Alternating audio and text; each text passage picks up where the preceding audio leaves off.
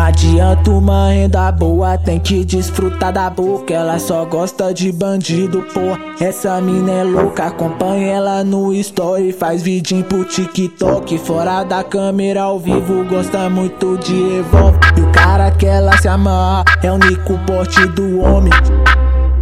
Então que eu ganho a resposta, que me vê de pentão que eu ganho a resposta.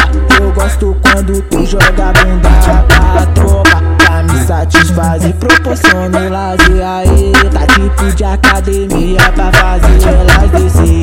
Pra te satisfazer tem que proporcionar o lazer. Tá tipo de academia pra fazer elas descer.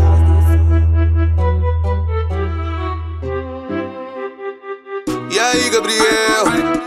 Voz bonito, pai.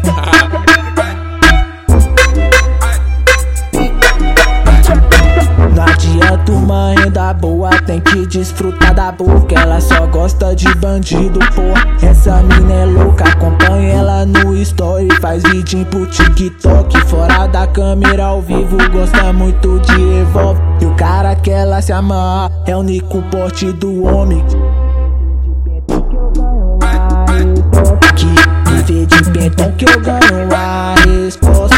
Eu gosto quando tu joga a bunda pra tropa, pra me satisfazer, proporciona o lazer. Aí tá tipo de academia pra fazer elas descer. Pra te satisfazer tem que proporcionar o lazer. Tá tipo de academia pra fazer elas descer.